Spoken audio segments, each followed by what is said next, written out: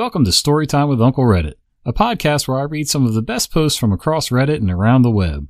Each episode is a collection of funny content that includes subjects like tales from tech support, entitled parents, choosing beggars, pro-revenge, and more. Today's episode is all about tales from tech support. Hey, it's Kaylee Cuoco for Priceline. Ready to go to your happy place for a happy price? Well, why didn't you say so? Just download the Priceline app right now and save up to 60% on hotels. So whether it's Cousin Kevin's Kazoo Concert in Kansas City, go Kevin, or Becky's Bachelorette Bash in Bermuda, you never have to miss a trip ever again. So download the Priceline app today. Your savings are waiting. Go to your happy place for a happy price. Go to your happy price, Priceline. There's nothing more permanent than a temporary solution. Network technician for corporate weirdos. Client just built out a brand new office space, ultra modern, everything's sleek, decked in the proper corporate grayscale for maximum soul suckage. Truly a wonder. Oops, slight problem. No space for the monster workstations the end users need. Apparently nobody told the interior designers that desk space was needed for full towers. Whatever can we do? Oh, say the desktop guys, we can put thin clients on the desks and have the end users VPN to their real machines, which will even stacks in the IDFs. Client agrees. Oops, slight problem. Nobody kitted out the IDFs to power hundreds of kilowatt monster workstations. Electricians' eyes twinkle, their wallets fatten, PSUs are added and the amperage upped. New racks are installed. Everything gets dumped in the IDFs. Don't worry, this will be a temporary solution until we phase out these workstations. Sure, Jan. Oops, slight problem. Desktop guys don't have access to the IDFs to service the machines. Client won't let them. Only network guys are allowed in. Very important, very secure. Okay, now the network guys have the responsibility for maintaining all the workstations since they're in their space. Oops, slight problem. Desktop guys have a contracted SLA of 5 minutes to solve issues. Network guys have a contracted SLA of 24 hours. End user can't remote to his machine? Call again tomorrow. But hey, the desks look pretty. Yeah, so they've spent thousands upon thousands of dollars, I'm sure, getting this temporary solution to work after spending all the money to get the place built out. And now they're going to end up spending thousands upon thousands more to correct the screwed up temporary solution. Genius. User thanked me for not making them feel stupid. Webcam not working. That and a room number is all I had to work with. Popped my head in to find the office empty. Sat down at their laptop, logged in, opened the camera app and slid the cover off the webcam. It was working. Fixed, I told myself as I shook my head. As it was another slow day, I decided to do a bit more testing.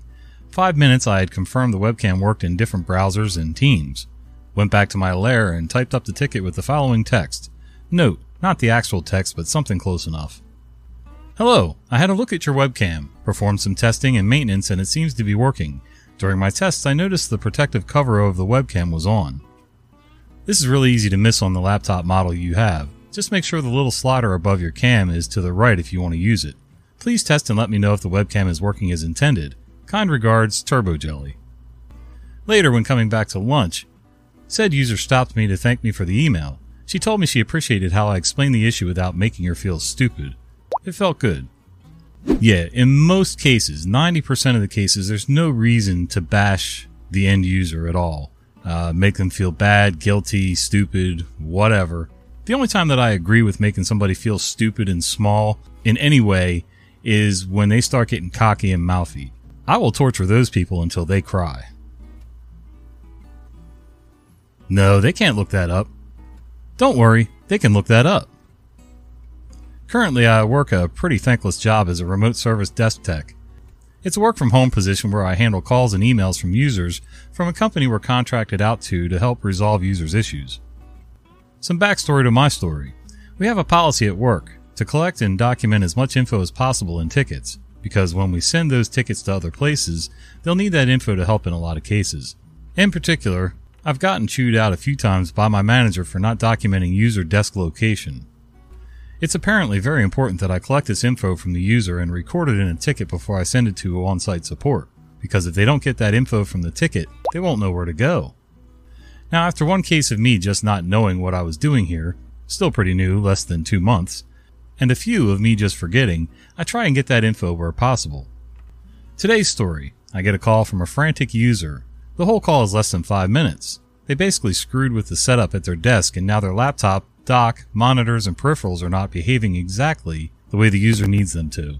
So they called in and asked that I send someone to their desk to sort it out immediately. I tried to collect as much info as possible, but they left off very quick to go attend a meeting, barely staying on long enough to get their ticket number for the call and my advice for them to call back later if no one fixes their desk setup. The user was pretty specific in asking multiple times that on-site people need to go fix their stuff, so I have to ask about escalating. Man equals manager, me equals me, obviously. Me. I'm pretty sure this is a no, but I just got off with a user that made multiple requests for on-site to fix hardware setup at their desk. Manager. Yeah, that's going to be a no, especially with no attempted fixing on our end. Me. Alright, well, they're at least primed to call us back so we can maybe try to fix later when they have more time. I didn't even get their desk info, they left so quick. Manager. Oh, that's alright. On-site support will be able to look up that info in the ticketing system for that user's profile. You what? Oh, they can just do that, huh? They're perfectly able to look up users' location info, and I've been chewed out multiple times on that why exactly. My day just started and I'm already considering calling it quits over this.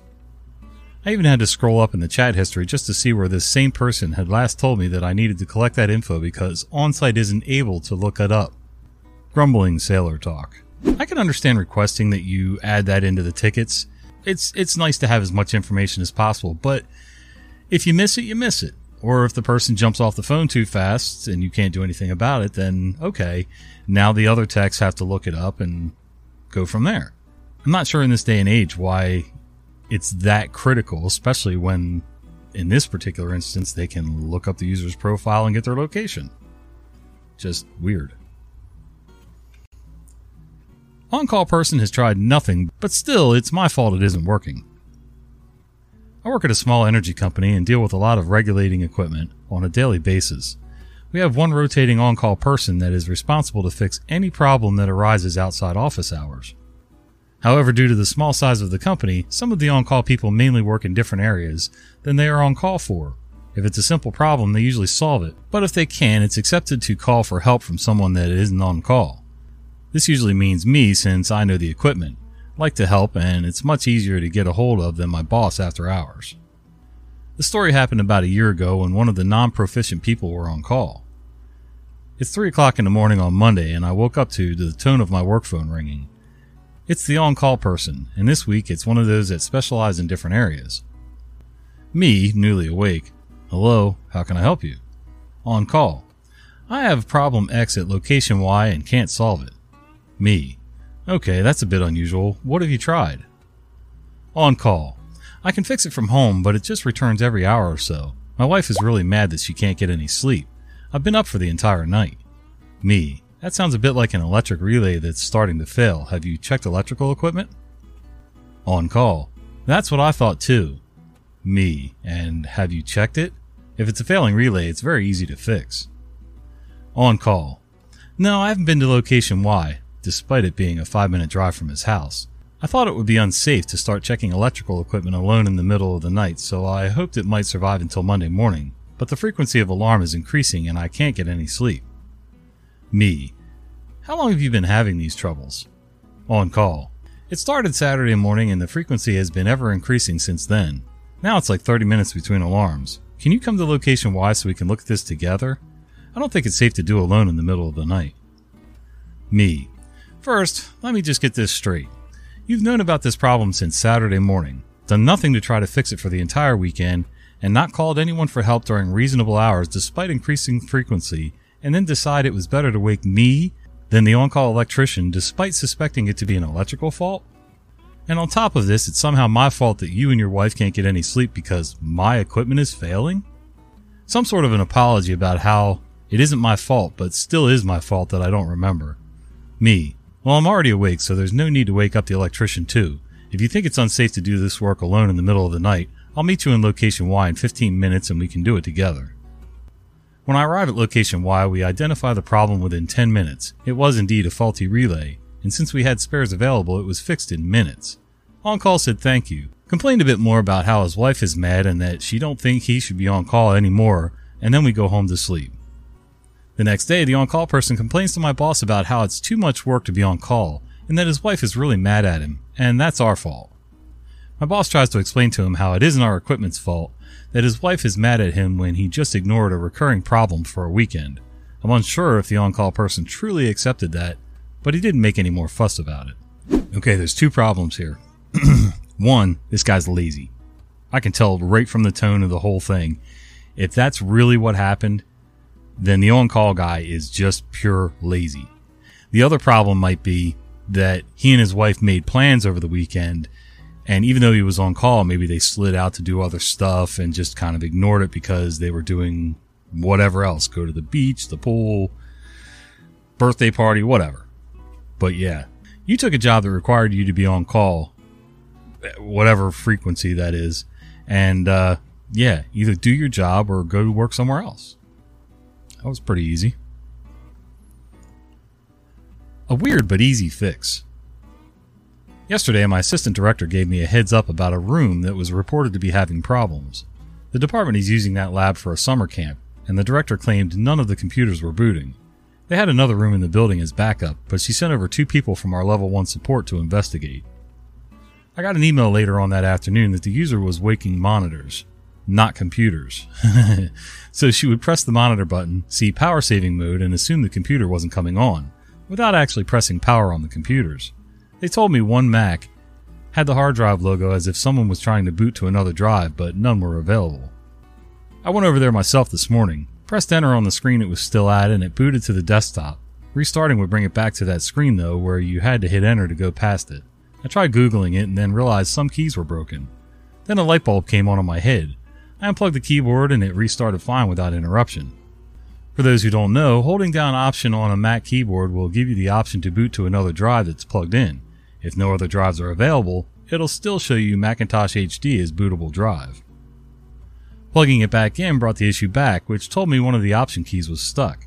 So I replaced the keyboard and the problem went away. I let the camp director know what the problem was and that it's working now. If any of you have been hanging around here with me for any length of time, you know that I've had some keyboard issues lately. You know, the first problem was I had a gaming keyboard. It was okay. It was a little too clicky to do videos with. You know, it was cool and all, but too clicky, too noisy, a little awkward. The spacing of the keys was a little different than what I'm used to. So I gave that to one of my kids, went with another keyboard. Logitech. Logitech's been standard for me for years. It's always been like Old Faithful, you know. Their equipment's always worked for me. Well, I plugged this one in and it wasn't working, you know. It worked for a while, but then it would start acting sketchy. Come to find out, it was the USB hub. Or so I thought. It's a powered USB hub, works great most of the time for just about anything I'm doing. The problem actually ended up being the USB on the back of the tower. That particular port is dead. I don't know why. Well, it's not dead. It's just like glitchy in and out. And I've looked at the cables, so it's not the cables. It must be something in the USB port itself. So I have others, but it's kind of annoying when, you know, you're trying to figure out why your stuff's going kerflooey. It wasn't a signal issue. You know, my mouse and keyboard, my keyboard's wired. My mouse is wireless and they don't conflict or anything, so that's good. But yeah, keyboards are the bane of my existence this year. The overheating radar transmitter.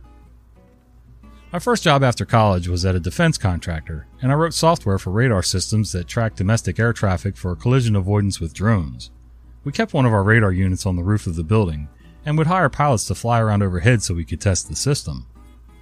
So test day comes around, and it's usually a pretty big deal because it's a pain to coordinate with the pilots. If things don't work out, you have to wait a whole week to try again. So we power up the radar about an hour before the pilot is scheduled to fly, to do a dry run of our test plan. Except that the radar won't turn on. When we put on our new code, the radar said there was a temperature error.